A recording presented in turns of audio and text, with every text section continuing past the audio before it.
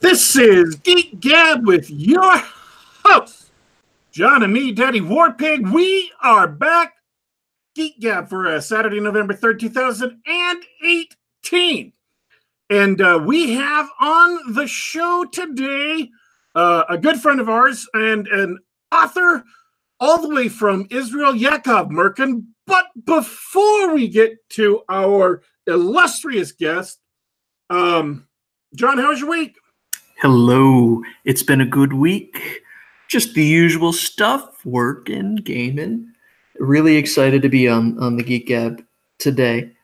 How about you, man? You're playing Terraforming Mars again?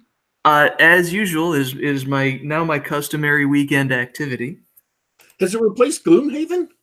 Not at all. I fit in Terraforming Mars around my Gloomhaven schedule. Okay, let me ask you a question. Because we talked about Gloomhaven first a couple of months ago about the persistent nature of the game and how things changed and new characters became available and stuff like that. Now that you've played it for an extended period of time, what would you say about how the game sets that up? From what perspective? From your perspective as a player.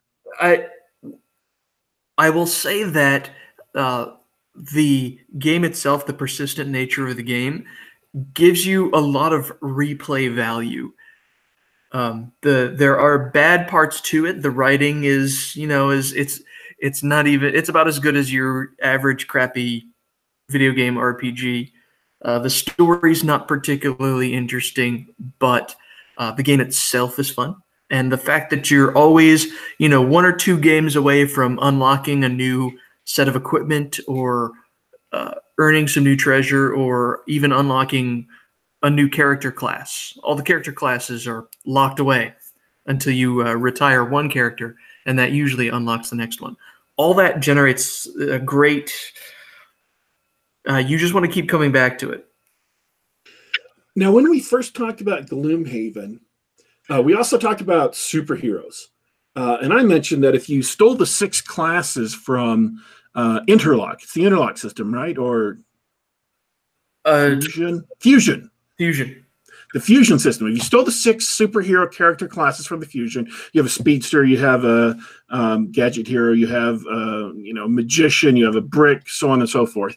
That you could actually make a game based on the Gloomhaven mechanics, but with superheroes and supervillains instead of fantasy tropes. I said that could be possible. Yeah. Do you think that's still possible, looking at how Gloomhaven plays? I do. As far as the individual game goes, if you took your superhero tropes, your main superhero archetypes, and you could build a game around that and have it play almost the same, and it would be a lot of fun. I'm not sure about there's like a gear aspect to it, collecting gold, that sort of thing. I'm not sure. You'd have to create some sort of analog for that, because it doesn't matter if your superhero gets a brand new set of chainmail, right? You'd have to tweak the setting to fit it. But I think so. As far as would it be better as a superhero game, I'm not so sure about that anymore. It may not be as satisfying if you just had a modern day Gloomhaven thing. I'd love to test it out. And this is just spitballing off the top of my head. If instead of gear you got new powers or new, they used to call them stunts in the Marvel, in the old Phase Rip Marvel game, you used to have stunts. So Hulk is super strong. He picks things up, he throws things, he bashes through walls. But he has a stunt where he can use his 2 hands and pound it on the ground, and this ground wave travels in a straight line to where his enemies are and knocks them over. And so you could, instead of using equipment in a superhero game, replace it with stunts. In a Gloomhaven game, all those stunts would be represented as different ability cards that you could earn as you level up. Oh, so they already have thought of that. Yeah, that's why it would convert to superhero games so well. Interesting. Okay, well, obviously I haven't played Gloomhaven. I haven't even read the box or, know nothing about the game except what you've said on the show. So I will cease to opine about adapting mechanics I have no knowledge of. But excited. Go ahead. I'm excited. I'm glad you're enjoying the game. You asked about my week. My week has been exactly the same.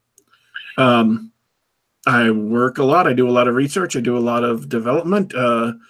We talked about some new mechanics I pulled up with before the show, which I'm excited. The future point when the game is in a state to where we can, where I can share it, I'm excited to show people those mechanics. I think they're really good. I'm excited, but nothing yet. Nothing else public yet. Okay. So, good to know. Did we have a guest? Was there a guest on the show? Am I wrong about that? Possibly. Hey, welcome to the show. Apparently, you don't play Gloomhaven. You need to play Gloomhaven, by the way. Yeah, in what spare time am I going to play any games? But your background is known on Twitter and stuff. Do you mind if we talk about it on the show? Yeah. Okay. Jakob Merkin is an author, part of the Pulp Revolution. He's published 4 books now. One of them that hasn't shown up on Amazon. 3 of them that have. Links to his Amazon profile is in the description of the video, of course. He's got a new book out called, it's the 3rd book in his Galaxy Ascendant series, and a link to the Indiegogo campaign for that is in the description of the video. But first, before we talk about the Indiegogo campaign, before we talk about Henry Cavill's beard, Yakov is a soldier in the Israeli Defense Forces and does his writing in and around his duties as a soldier, and indeed is broadcasting to the show in and around his duties as a soldier. Although it's it's like midnight out there, isn't it, or later? No, it's only 8 p.m. right now. I mean, I'm home for the weekend. Okay. Yeah, I'm home for the weekend also, so it's even better. Very nice. You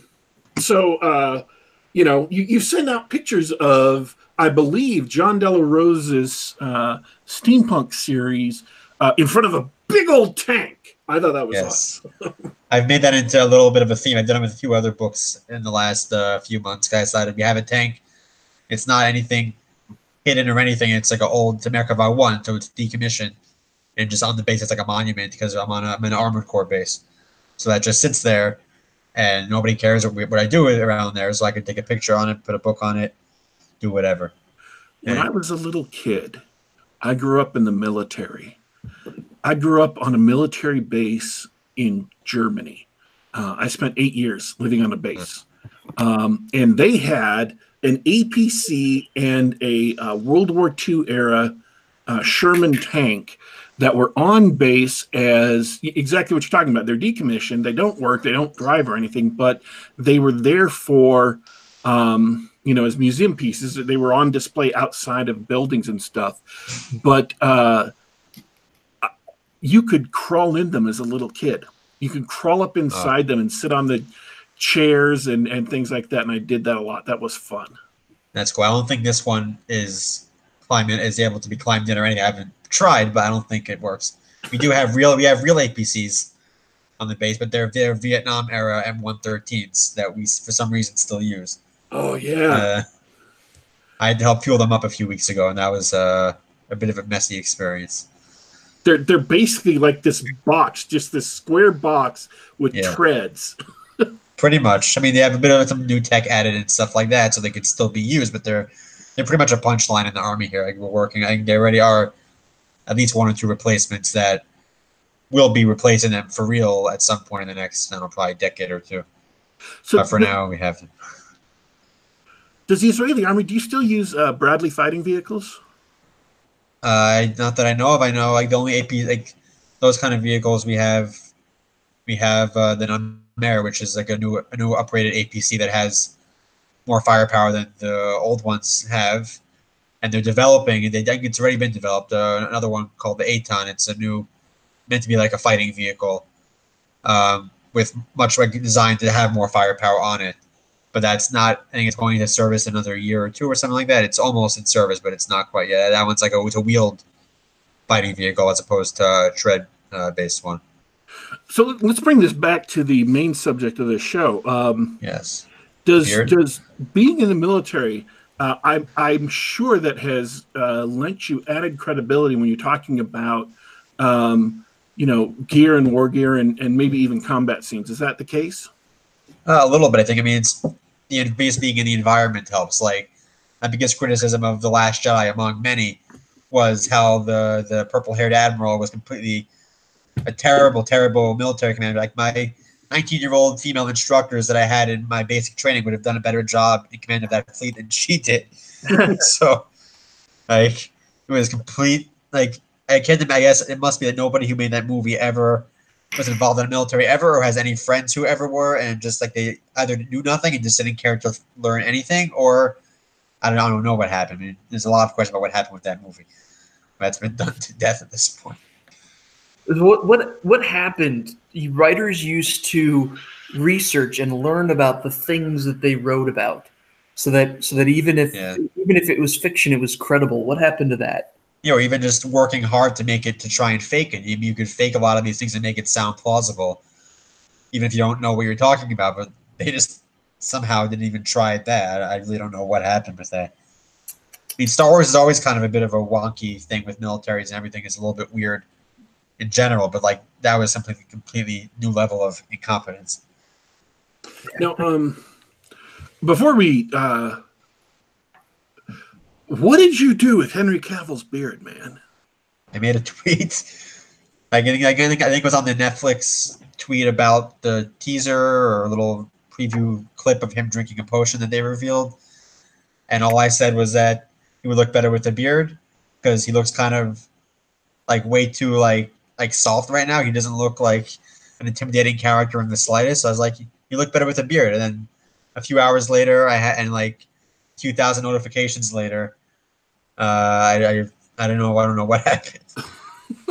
Like there's multiple tweets of like 200 likes and everything. It was something completely crazy.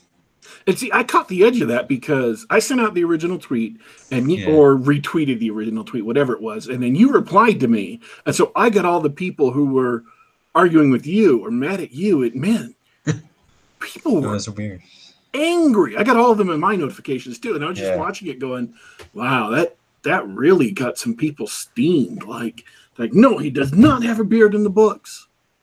People are after the first like 20 minutes, I didn't even talk anymore because everybody else fighting in the comments of my own tweet for the next 2 hours. It did remind me of something though, because somebody else was mentioning, he has a headband in the books, and I'm like, that would look so. He would end up looking like Willie Nelson. I mean, that's the only person I can think of that has that long, flowing gray hair with a headband. It's Willie Nelson. I mean, I don't know, probably someone involved with the Grateful Dead at that point, at some point, but it brings me back to books, which is that a lot of things that authors stick in their books are great for books, but they look awful on screen. Like, check out George R.R. Martin's Game of Thrones, the dwarf character, right? He's supposed to have his nose entirely chopped off, so his face is it's like Red Skull, right? Yeah. And that would completely destroy the credibility of the character because he could not be urbane, he could not be suave, he could not be persuasive. There's no way someone would keep him around as a counselor or a character, I mean, someone to get advice from. None of them would have done that if that's the way he looked. And it would be obvious in the TV show because people would find that look so repulsive. And then the whole headband thing just kind of looked goofy in the sense of a big, bold adventurer with two swords on his back. And it makes me wonder what... if that's, and I don't know, I haven't reached a conclusion. I've just started thinking along these lines. Is that something authors should pay attention to? I don't know. I feel like, whenever a book gets translated over to another medium, whether it's TV or film or anything else, there's going to be changes. Like there's no way around some level of changes for the adaptation. It's a different way of seeing the story. So, but as far as like And like these little details, I think, are the least important things that authors should worry about when their stories get adapted to anything, because that doesn't affect, like, most of the time it doesn't affect the quality of the story or anything like that. It's the other changes that they're making with The Witcher and other stuff like that that's problematic. So obviously that's not something you write. Think about when you write your books, and I'm not suggesting that people should. It just is amusing. It's an idle musing as I'm considering things. But your book series is called Galaxy Extended, and the third book is in Indiegogo right now. And I have tweeted out about it, and then I am because I don't want to say this. I may have to double check this. I believe I backed the Indiegogo campaign. Yeah, I believe you did. Yeah, I think I got a notification. Okay. I was about to say that, and I'm like, oh, but what if I didn't? What if I said I did because I thought I did, but I didn't? Oh, I can't. No, I did. I backed the Indiegogo campaign, and I tweeted it out on Twitter. So I'm hoping people will see that in back. And the link to do that, to back the Indiegogo, is in the description underneath the video. But before we get there, what is it that tell us about the Galaxy Extended series? Because we had you on the show with the first book. Ago. Yeah, it was over a year ago now. Back when Brian was with us, and you guys talked a lot about the characters and alien races and stuff like that. It was a great show. But everybody listening now might not know about it. So go ahead and introduce the series to people. Yeah, I mean, it's basically like a grand scope epic space opera that I've always enjoyed growing up on things like even like Star Wars, like even Star Trek technically qualifies as a space opera in several of its iterations. Games like Mass Effect that I also spent many years playing. Stories that have heroic characters, grand scope of the galaxy, where it's not just Earth plus or Earth and a few other things, where it's, I mean, in my own story, there's no humans at all. It's an entirely alien galaxy with an entirely alien cast, and the glossary that's now 12,000 words long of various planets and species. There's over a dozen species now at this point. It's probably a bit of a crazy undertaking for one person to do in some respects, because, like I said, the glossary is that long without any characters in the glossary. Anything, no proper names. There's over 100, maybe 130 already named characters in the series. I mean, most of them obviously are side characters, but still, it's like, it's a very big thing. And it's, especially now, I was talking about on Twitter just a little while ago how all of these big space opera franchises that inspired me growing up are basically dead now. Like Star Wars is, we know how bad it is right now. Star Trek is on nostalgia life support, either grasping at straws for Discovery Season 2 to keep it alive. And Mass Effect is completely dead as a franchise. StarCraft also, Blizzard just ignores StarCraft. It doesn't even exist anymore for that. I don't even know what they're doing with it at all. And so a lot of this, I mean, I started off writing this series as like a love letter to the stuff that I grew up enjoying and watching. But now it's kind of like, in my mind, it's almost like a replacement or something to fill in the void that's being left by all these franchises that are collapsing or just drop dead. Why not? Make your own. Yeah. Nice. Also, Star Wars now gives me a whole list of things to not do. So now I have a whole list of things to make mistakes to make sure I don't make the same mistakes. So in that respect, Star Wars is actually a little bit helpful even now, but not in the way they expect. Don't sell it to Disney. That's my advice. Well, if they offer it, depends how much they offer. I don't know at this right now. But I admit, if Disney offered me $4 billion for something, I would have to sell it and then just deal with whatever backlash came. You could see that on his face. That's exactly what happened. He was like, "This was my baby, but I'm done with it now, and I'm really sad, but I have so much money." Yeah. It's different. I guess it's a different situation for him versus somebody like me. Lucas is already a billionaire at that point, so he didn't have to do it. But if I was offered that much money, I'd probably just say, okay, fine, and just go with it. But I mean, I wouldn't necessarily be happy about it, but I don't know. It's an interesting question to wonder about. So when you were building the galaxy, what made you decide not to use humans at all? A large part of it was just all the sci-fi that I grew up that I enjoyed. My favorite characters were always the non-human characters. Like I never like humans were always the most boring ones out of the party, like in Mass Effect, or even in Star Trek. I mean, you had Spock, who was a main character, but he was like very much like a secondary character. I mean, Deep Space Nine did it a little bit better, where they had more aliens involved. But I was just always more interested in it. I feel like if you're gonna write space opera, if you're gonna write that kind of sci-fi, you might as well do interesting stuff, different stuff, and have aliens as characters. I guess I understand why for like TV shows and movies they usually do more humans because it's easier on the budget for effects and everything. But books, there's no limits on what you could create. There's no special effects budget for words or anything. And cover art is cover art. Artists can do whatever they want. My cover artist has done a great job with so far 4, soon to be 6 of the main characters in the books on the cover, none of whom are human. Some closer than others, but all I have to do is tell him what to do, and he's done a very good job with bringing them all to life so far. I love the idea of getting non-humans, but I do have to give you a little crap. I see your icon there on the cover of the first book. You know that you have cat people, right? Yes, I do. That's pretty nice, but aren't you worried that that's a little too familiar? I mean, they're not human, but I don't know. It's a matter. I mean, I guess in some ways, but I mean, I haven't seen that many cat people in science fiction, and I mean, a lot of alien species throughout a lot of franchises were always based off of animals or things like that. Well, let me ask it a different way then. Yeah. Am I the only person to point that out? Is everybody satisfied with the alienness of your cat people? I think so. I haven't heard any complaints yet. All right, then it's just me. Yeah. Yeah, well, I mean, they're probably different from most cat people that have been in fiction before, I would think.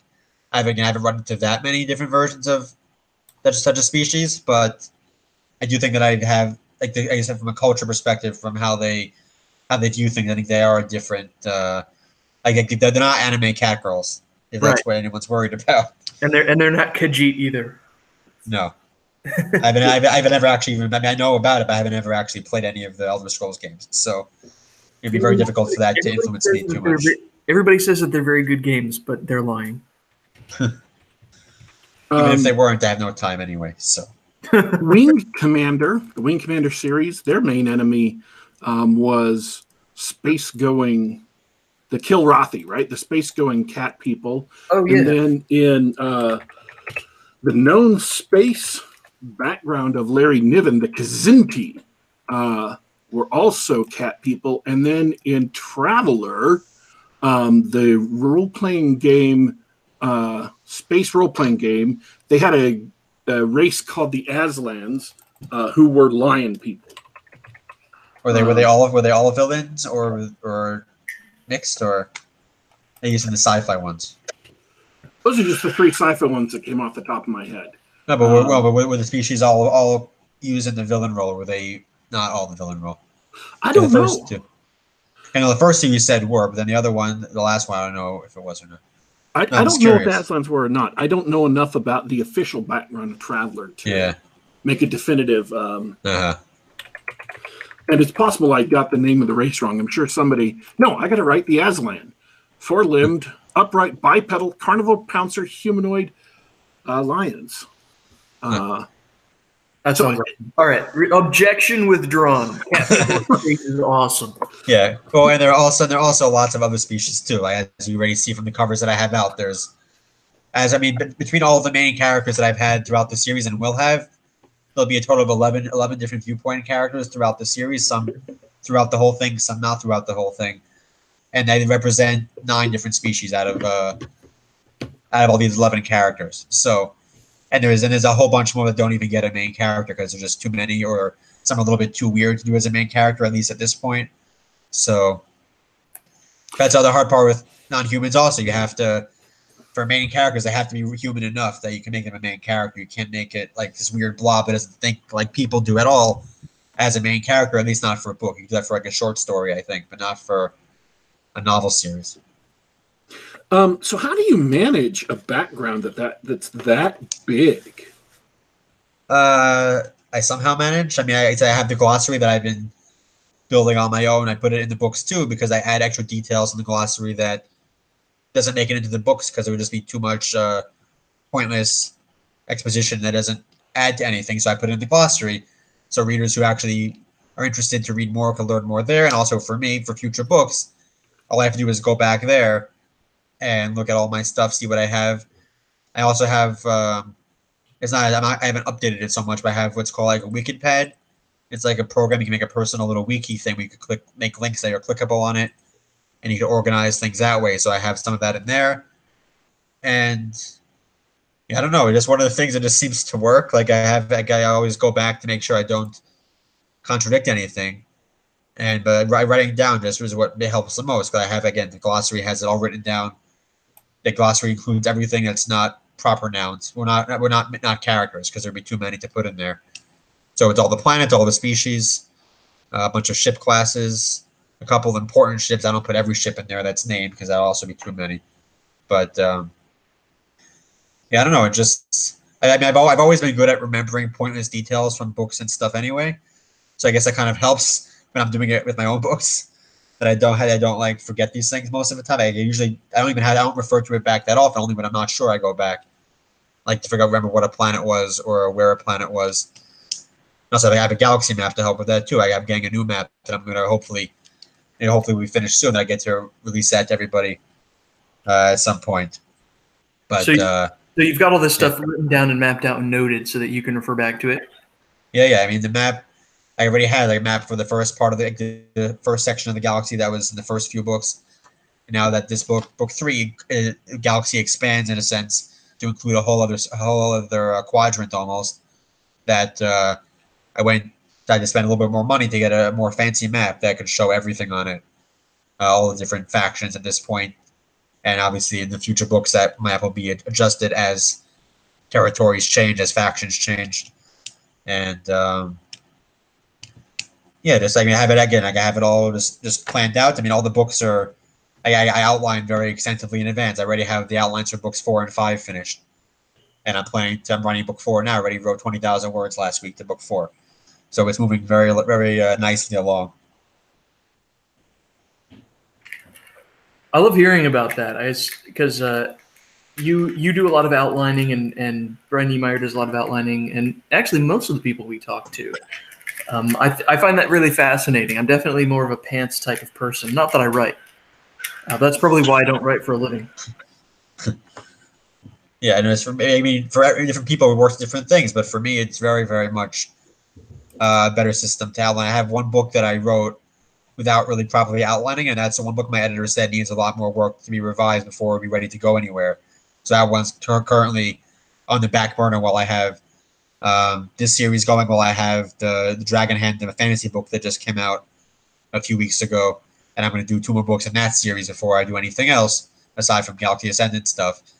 But all of these books that I've done my editor hasn't had too much that he wanted to change with these so far overall, and like those were all outlined extensively. My outlines now go to like somewhere in the area of 12,000 words, maybe 15,000 words in my newest outlines for that, roughly, written all by hand, while on my base also. Like actually this book 3 is the first book that I wrote entirely since I drafted. I started it in February, and I finished it by June, basically. Wow. It's also my fastest ever written book too. So I don't know what the power of outlining, or are you just getting good? I mean, I think it has gotten quicker every book that I've written overall, but the outline, obviously, I could sit down, look at what chapter I'm up to next, and just say, okay, I'm going to write a chapter today, and then I maybe do an hour or whatever, right, and then have a chapter finished, and then I just go on to the next chapter and just go on from there. It's very easy to like compartmentalize, to just do one at a time, and like doing a chapter a day writes you a book in a couple months. My book's like 65 chapters will be in book 4. So if I write a chapter a day, I'll finish it in 2.5 months, and then on to the next one already. So what aspects of your books are going to draw people in? I mean, what is it if you wanted to sell people and say, hey, this is what you'll get from reading my books, this is why you should read it? If anyone likes large scale space battles that actually have some degree of tactics when I can manage it. I mean, when it's something that's not real, it's harder to figure out what people would do exactly. But it has like space battles that often get into the hundreds, if not thousands, of ships at times. Obviously, there's a lot of alien species, alien characters. There's a lot of very different types of characters that I have now. The first couple books, almost all the characters involved were in positions of high leadership, whether it's military or civilian or both leadership. Whereas starting really in book 3, I have more characters that are getting introduced that are main characters who are also like from the smaller side of the galaxy, who are just their own individuals doing their own thing that obviously is involved in the plot, but they're so there's a very big, broad variety of types of characters, both in species and personality, and also what their backgrounds are and how they address things. And I mean, it's a big. I mean, the plan. I plan for this series is not just to end it at book 7. My plan is to keep this as a franchise going on for as long as I keep writing for. I have already some ideas written down for future stories set both before and after. It's not going to go into the prequel trap of Star Wars because I know better. But I mean, there's plenty of room to do stories that take place before the books, after the books, even during the books, and it's just like it's probably. I mean, it's a huge undertaking. I realize like. And I don't make books easy on myself, either with types of characters that I write or just the scale of what I'm doing. Something that I've realized as I went along. Like my first book that I wrote had an emotionless character in it for most of the book, which is a lot harder to do in real life to write actually than it is in theory. Like it's very, very hard to do in practice because you don't realize until you do that how much a character's like basic or like very minuscule emotional reactions influence descriptions and everything and how they interact with people. When you can't use it anymore, all of a sudden it gets very hard to write. So, okay, I have a history of making it very hard on myself to make things work. But thank God, so far it's worked. I mean, I don't have that many reviews yet on the series. Hopefully, I'll be more throughout this campaign, and have people more reading the books. But every review that I've had on so far has been a very positive one. Everyone seems to enjoy it. I have at least a few super fans I could count on my head, like I count on already. People who I know have bought all my books and have told me that they loved all my books so far. And also branching out into fantasy, but like with the Gakusenden books are going to be my main focus for the foreseeable future, just because my first love in like fiction form was sci-fi, was space opera, and that's what I want. That's what I wanted to write when I first got the idea for these stories back 15 years ago now is when I first got the basic idea that became the first book. And so this is like a long-term project that's finally become realized in the last couple of years now. And now just a matter of taking it to another level. Like I said, I'm adding a whole other section of the galaxy in it.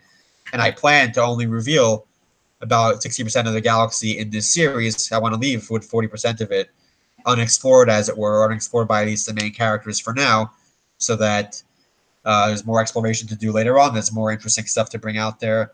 Some of that stuff's already planned. Some of it's not planned yet. And it's just, I just want to go back to like the Pope Rev stuff also. Like I like heroic characters. I like characters who are, even if they're flawed, they're good people. Like I don't like writing villain viewpoints. And everyone who reads the books will see like all of the viewpoints, even if they're somewhat antagonistic at times. Like I do still want to write characters who even if they're on the wrong side, as you might see it, aren't evil people. Obviously, we have real villains. We have evil people in the books, but they're not the ones I want to write through, because the characters that I enjoy, the characters that people look up to, are the heroic ones who get through it, even when things are tough or when their own nature makes it tough. And there's a lot of that going on in book 3, especially book 4 and book 5 is when things are going to get even more escalated. So. Is there, I'm just coming out from left field here, is there an overriding moral or philosophy that drives your story, besides just wanting to, your personal quest to recreate the stories that you loved? What drives this universe? What drives this galaxy? From a philosophical standpoint, I don't know if I have anything like that I have in mind when I'm writing, but like, I mean, I actually did a talk about this a year or two ago. Now I have a blog post about it, how the fact that I'm a religious Jew, how that really impacts my creative process, and how how it really influences how I view my creations, and also how it helps me view the world now. Also, because I'm not going to get into it here. It was a half an hour talk when I gave it a couple of years ago at my family synagogue before. I think it was after I already moved, but I went back to visit, and talking about how, like, I basically place myself as the god of my universe, and like I basically view it as that. Like I wait till this plan things along. I mean, I guess you could say it's definitely like I mean I don't consciously make this a theme in the book, but like a very like Jewish or even Judeo-Christian, you could say also like sense of good and evil, and what kinds of people that I like. I mean, I think that kind of factors into that fact that I like to write as main characters, good characters. I don't want to write morally great people like in Game of Thrones. Like it was a novelty that was fun for a few years, and now I'm past tired of that already in fiction. So, like, I want to have, again, even if they're flawed, still have people who are naturally, like, innately good, and who do the right thing when the time comes, and who ultimately, hopefully, will get rewarded for it. Obviously, not without challenge, not without a lot of challenge in some cases. And some characters, I mean, all my characters don't represent my morals necessarily. There's definitely characters who do things, who have lifestyles that I wouldn't have or wouldn't approve of personally.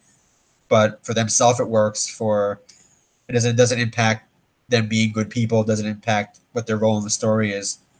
And yeah, I don't know. Besides that, again, I don't really like.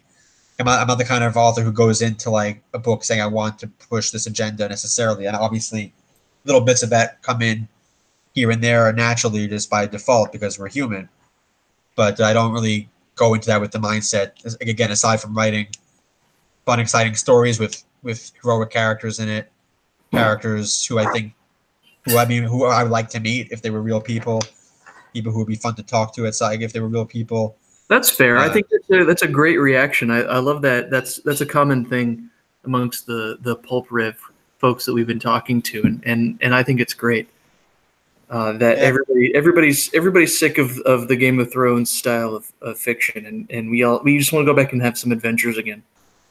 Yeah, and sci-fi especially, it's very, very like boring right now. Even in Star Wars, like I've joked, but I'm not joking about this. Like right now in modern Star Wars, Grand Admiral Thrawn is the most heroic character in Star Wars because he's actually, like in my view, he's actually like a heroic character at this point because he actually does what he's doing for the greater good. He's actually doing sacrifices for himself, like his own sacrifices in order to benefit the galaxy as he views it. Even if he's wrong, he might be wrong, he might be right.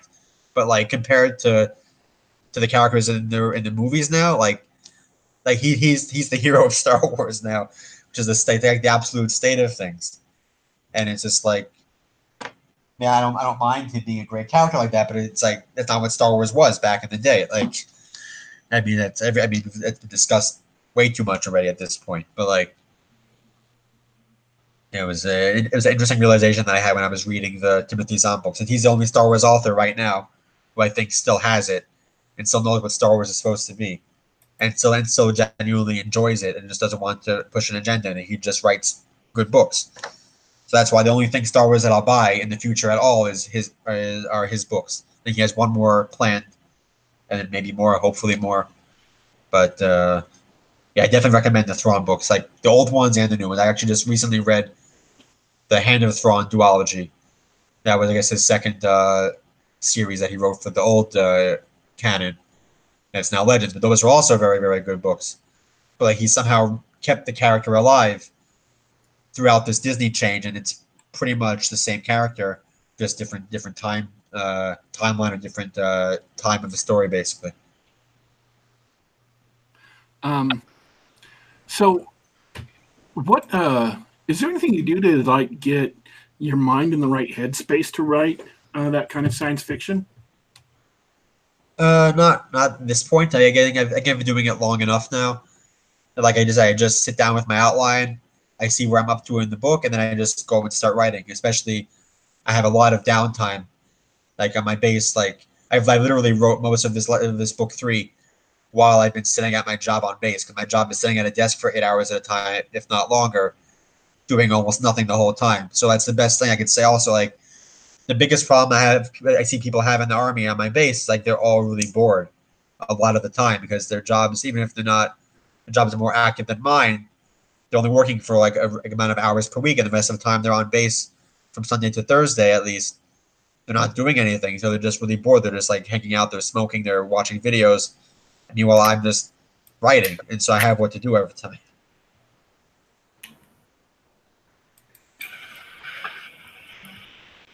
Dad, you did it. What?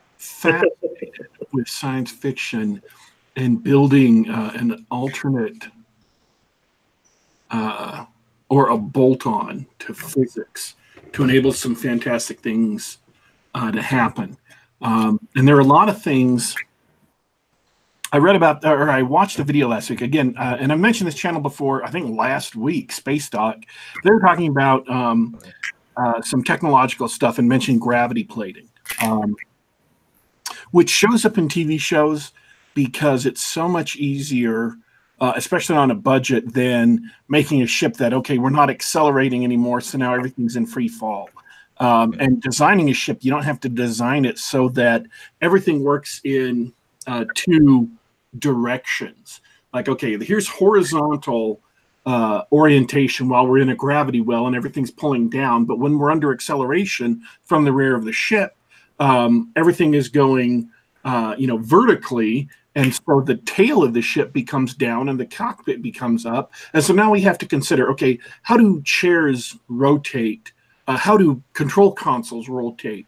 What do they have built into the ship to allow you to move in horizontal or vertical orientation? And what about, complex maneuvering when you're flipping around and stuff?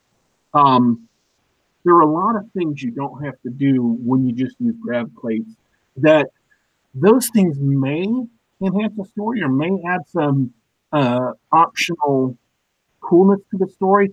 But I have found, thinking about them, that a lot of those things that are technological limitations do not provide a solid background for continuing stories. Primarily, they're things that you'll want to use in one or two situations that are interesting.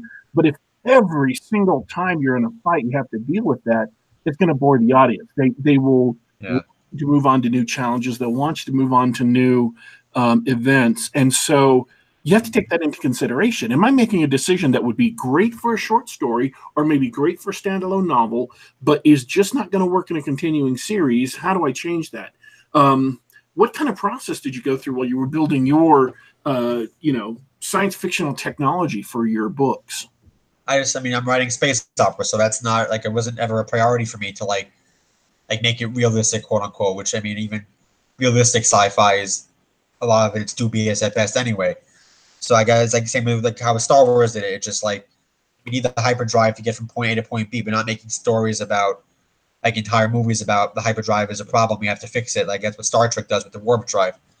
So like for me, it was just a matter of I wanted to have this kind of story, this kind of battles. I wanted to have big space battles that I don't want to worry about like little like things like that every time. I want to have just big ships slugging it out, little ships flying around. I try to do a little bit more. I try to do it. I have included a little bit of science stuff in there to a degree. Like I have, like in Star Wars, they have the ships like they kind of just act like airplanes. So I try to include things like thrust vectoring, so they can just change direction much more easily. They don't have to bank like planes do in order to change direction in space, because they shouldn't have to.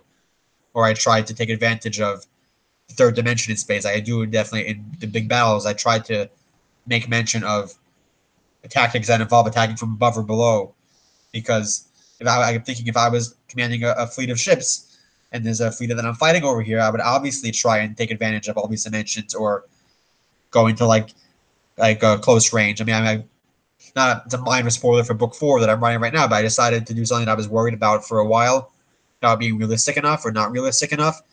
There's going to be a ship, a capital ship, that has giant blades in the bottom that cuts another ship in half almost.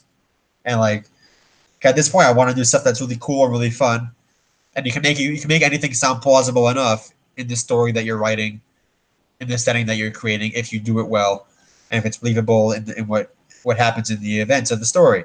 So I think think Brandon Sanderson called that the rule of cool. Like, if a thing is cool, better off including it, then you can figure out how to make it make sense with your world afterward or as you write. You don't have to, like, I don't worry about real science. I mean, again, like, some of it does come in. Like, I do have, actually, I think there was an article recently about brain implants that could, like, you could put memories on or steal memories from. So it was a plot point in book 1 where a character has a brain implant to hide memories in from somebody who could read his mind. So, like, you always have these things that, whether intentional or not, they have some tie into real technology. A lot of it doesn't, because that's not the focus of the story. The focus is the plot, the adventure, the characters, the conflicts, and stuff like that.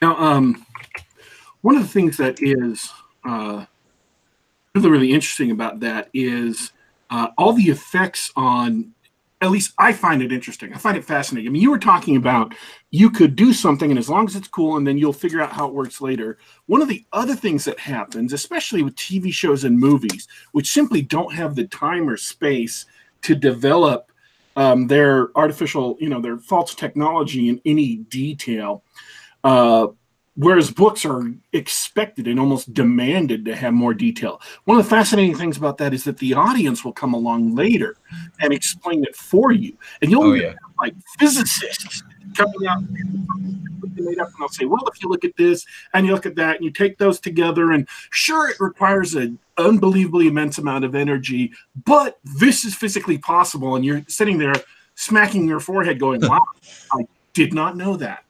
Yeah, there are entire books for Star Trek, at least. There's entire books on how that stuff could work, and like those are popular books. Like I mean, I do occasionally think about it. Actually, when I was creating for this book, a type of power similar to how is analogous to the Force in Star Wars. It's not, doesn't work the same way, but it's similar in some ways. Part of my thinking of how it works or how people interact with the world using it is through quantum physics a little bit, about how everything is constantly in motion. Everything could be different states at different times. And that's how this power could be used to impact things. Like, it could be used to all of a sudden, like, flash freeze, like, the water on the floor, so that someone could just slip and fall on it when they're trying to attack you. Or how to, like, make energy, or how to make something, like, temporarily become a different state of matter or a different state of strength. But on the other hand, it also wants to go back to its regular state. Is one of the things where it's hard to maintain these little changes that these characters from who use this power could do. But I did draw a little bit on that kind of concept, at least in a very vague sense of it. And again, it was number one, it was going to be something cool. Then I had to try to think about how it would make a little bit of sense, because obviously in the universe they're going to try to explain how it works to a degree, whether or not they actually know or not. I guess like another quote that I've heard, I forget where I heard where it's originally from, where like, any technology advanced enough is basically magic at some point. And the same goes with magic. Like, you could have characters who try to explain how magic works through technology terms. I mean, Star Wars did it clumsily with the midichlorians, but you tried to do it at some point. And it isn't necessarily inherently bad. It depends how you do it. Even the Thor movie and the Doctor Strange movie tried to do that. One of the other things I find is fascinating, people who do, and I mean, I literally find this fascinating, is that I've watched these videos, several of them, and I'm always, eager to watch more. They will take a fictional battle in a science fiction universe. Let's say Wolf 359, the big infamous battle in the Star Trek where a Borg cube destroyed most of Starfleet, or a large chunk of Starfleet.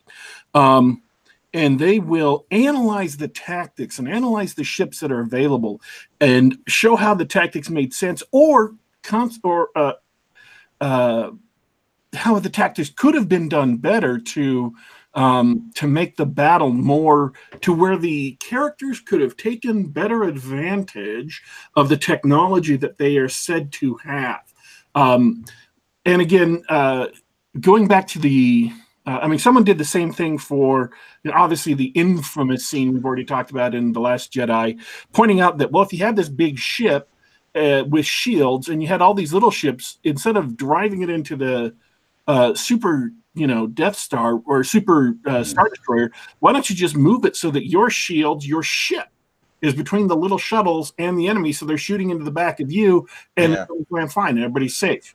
That's a really obvious kind of question, but a deeper one was somebody took in the new Battlestar Galactica series, and I know that's kind of odd to say new when it started 14 years ago, 15 years ago. In the new Battlestar Galactica series, they had a moment at which a highly advanced Battlestar had joined the fleet, and because of some machinations by the writers, that Battlestar was apparently destroyed in saving the Galactica and the rest of the fleet.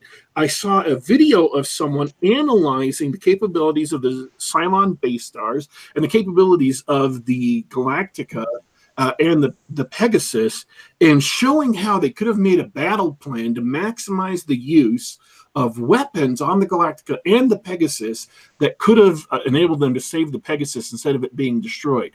I find that kind of stuff fascinating. And let me bring that back to a question about the book. When you're planning battles, do you ever go back and think, or before time, do you ever think about, okay, does this make sense with the characters I've made? Does this make sense with the technology I've made? If I were, for example, wargaming this, how would the battle itself as a whole go? Or do you focus on the story, or a little bit of both? No, I definitely do both. I definitely like to wargame to a degree. It's obviously hard, but I'm having battles of the scale that I'm having, because it's like you can't micromanage every single ship out of thousands or hundreds that I'm having in the battle. But I definitely try. Like I said before, I always try to think about what they're attacking, what's going on here, what weapons they have, what would work better. Like I think it was in this book 3, where I have a character divided, comes up with a new tactic to use against an enemy who's very, very good at reading their tactics and figuring out what they're going to do next, and a way to kind of take advantage of being spontaneous, more or less, in order to keep it from being able to predict what they're going to do. So I always like to try and think about it. I do watch those channels a lot also. Like the last few months, maybe even longer, I've been watching Space Stock, and I think Eckhart's Ladder does a lot of that also on YouTube. There's some other, might be one or two others also that do that. But those are all very fascinating to me. I like to watch this stuff, and it definitely has, like, I don't necessarily go watch them before I write my battles, but I definitely like to look at that and look at what ships that I have. It's especially easier now that I'm starting to write down for lore reasons. I'm actually going to post after this podcast. I'm going to make my first lore post about a ship in the universe. But I'm writing now for some of the ship classes about what the capabilities are, have it more hard written down. Because the problem you often see with franchises like Star Wars or Star Trek, especially, they've gone on for so long with so many creators who were involved, that the rules of what the ships could do keeps changing, and they contradict each other. Yet, so you don't really even know when you're doing these battle simulations on, like, the versus things on YouTube, which version to use, because there are some versions that are ludicrously powerful, and some that are far less powerful, and that impacts everything. But I do like to try and think about, like, where I have what ships I have on this side, especially if it's, again, the smaller battle. It's very easy to do because you can just literally figure out where each ship is. But even for the big ones, I could say, like, what does this fleet have? What does this fleet do best? Like, this one fleet, their ships are designed to be fast. They're designed to be, like, in your face. They're designed to keep moving in the battle, not just slug it out with, like, other capital ships. They're designed to keep moving and shooting at the same time, whereas the other ships might be more designed to be more static and just, like, taking whatever hits they get and dealing back even more. And that's something I do enjoy a lot. Like, my space battles are my favorite thing out of all science fiction that I watched, like, ever. So, like, that was, like, the best parts of all these movies I could watch all, like, over and over again, at least if they're done well, are the space battles. So that's one of the things I really like to have in my books. Like, and I do try. I mean, obviously, again, it's hard with scale of battles that I often have in the books, but it is a lot of fun to just sit down for a couple of minutes, think about who is attacking where, what if there's any space stations involved, any static defenses involved. I actually just wrote a chapter in book 4 of, like, a big battle at a planet where one side prepared much better in advance than the other side and took full advantage of static defenses of hidden ships behind the moon or something, or I think it was behind the moon, or ships just waiting out of the system in hyperspace to come back in behind the other fleet that was just attacking their fleet, and things like that. And it's like, it really adds, it does add something to, like, the realism, and also just to the fun like I said, I do really enjoy those videos from Star Wars and Star Trek, is analyzing the battles, and it's fascinating. I would really like to talk about this some more, but we are bumping up against the end of the time, and I've got things to do immediately after the show. But I want to thank you for coming on, and also give you a last second to pitch anything you want to before we roll out. Oh, aside from just obvious, the Galaxy Sentence series, Book 3, The Shifting Alliance, Indiegogo is live now. With every tier you back from $5 and up, you get 2 free ebooks of the first 2 books in the series, and those people whoever wanted to put themselves inside a space rebellion or a space empire or something in between. There are multiple tiers where you get to have a character with the name based off you or somebody you like or somebody you hate put into the book as a secondary character with the name, and different levels. One level is just an appearance guarantee. Another one is an appearance plus meeting one of the main characters at least once. And also I have a Glorious Death tier, which you could use again for yourself or for anybody you don't like. You want to put a name in there. Nice.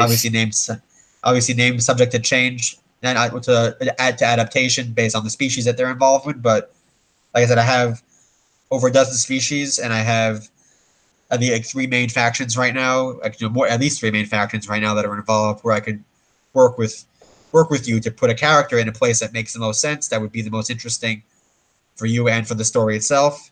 And like I said, there's a ton of characters already who, even, like I say, I guarantee 1 appearance, but secondary characters often come back if they survive. So there's a chance that this character will come back more. So for anybody who is inclined to, whoever wanted that for themselves, it's an option, and it'd be a lot of fun for me too to get to include some kind of real people in there. All right. Do you have anything else to say before we kick off? Yakov Merkin, thank you so much for joining us again. It was a pleasure having you on, and I look forward to hearing about your future success in space battles. I did have one minor question. Talking about all those space battles, when's the RPG coming out? Oh, I would need another crowdfunding campaign for that, I think. Let's do it. And somebody who knows RPGs better than I do, who could help figure out how to make it work right. Because again, I do have multiple different fleets and multiple different types of ships that would work very well for that. I think it would be a lot of fun with different capabilities and things like that. But it's not something that I'm knowledgeable on as far as making a game. So I would really need somebody to work with me on that to figure out how it would be set up in a type of game or how that would work. But if it goes well, if the series keeps doing well and every book is done better than the last book, then I would definitely plan for that in the future at some point, because that would be a lot of fun for me too. Even if I don't play the game so much, I would love to play my own game. So cool. Thanks, man. All right, I want to say thanks to Yakov for coming on the show. Wish him best of luck with his Indiegogo. I backed it. Put the link to the Indiegogo and a link to his Amazon page in the description of the video, description below the video. And if you're getting this through like SoundCloud or wherever, you should have it also in the information on the video. So you should be able to see that and go there. I want to thank everybody who's coming to the chat, listen to us live. They're talking about a lot of stuff to do with Blizzard and Thrawn and things like that. The Battle of the Bastards from George R. Martin, the George R. Martin based TV series came up, talking about tactics there. So go check it out. Tom Kratman recently had a post go up on the Bayan Books website. So if you go look at the Bayan Books website, or not the website, the Bayan Books Twitter account, or Tom Kratman's Twitter or Facebook accounts, you can find a link to that. And he talks about battlefield organization and tactics and things like that. I thought it was absolutely fascinating, and I thought it was absolutely gold. If you are he's specifically talking about how it works for his science fiction universe, but he brings in a bunch of examples from history and how things have worked with history, how organization works, things like that, so that you don't have to go all in and ram a whole course on military history down the throats of your readers, but you can be informed by military history and by how Colonel Kratman does it. Again, reminder, he was in the infantry for many years. He's a professional war fighter, and even though he's retired now, he still retains a huge amount of knowledge about that subject. Give the article a read. It's not a super long article, but I found it very, very informative, and it's a good way to kind of give yourself some added verisimilitude when you're discussing military issues in a fictional universe like science fiction, fantasy, whatever you've created, steampunk, whatever. All right, so thanks everybody for coming on. Thanks, Jakob, for coming on. This is Geek Gab. We are here about every Saturday about this time next week. We are scheduled to have someone come on the show who worked on the multiplayer of the original Halo series. And so we're looking forward to that very much. And so you can get this show on SoundCloud.com. Just do a search for Geek Gab. You can get this show on the Google Play Store or the iTunes Store. Just do a search for Geek Gab and subscribe there. And of course, we are available on YouTube at Geek Gab, youtube.com/GeekGab. And you can check out the shows and even read through the live chat. Thanks, everybody, for tuning in. We are leaving you for today. But don't you worry. Don't you fret. We will be back.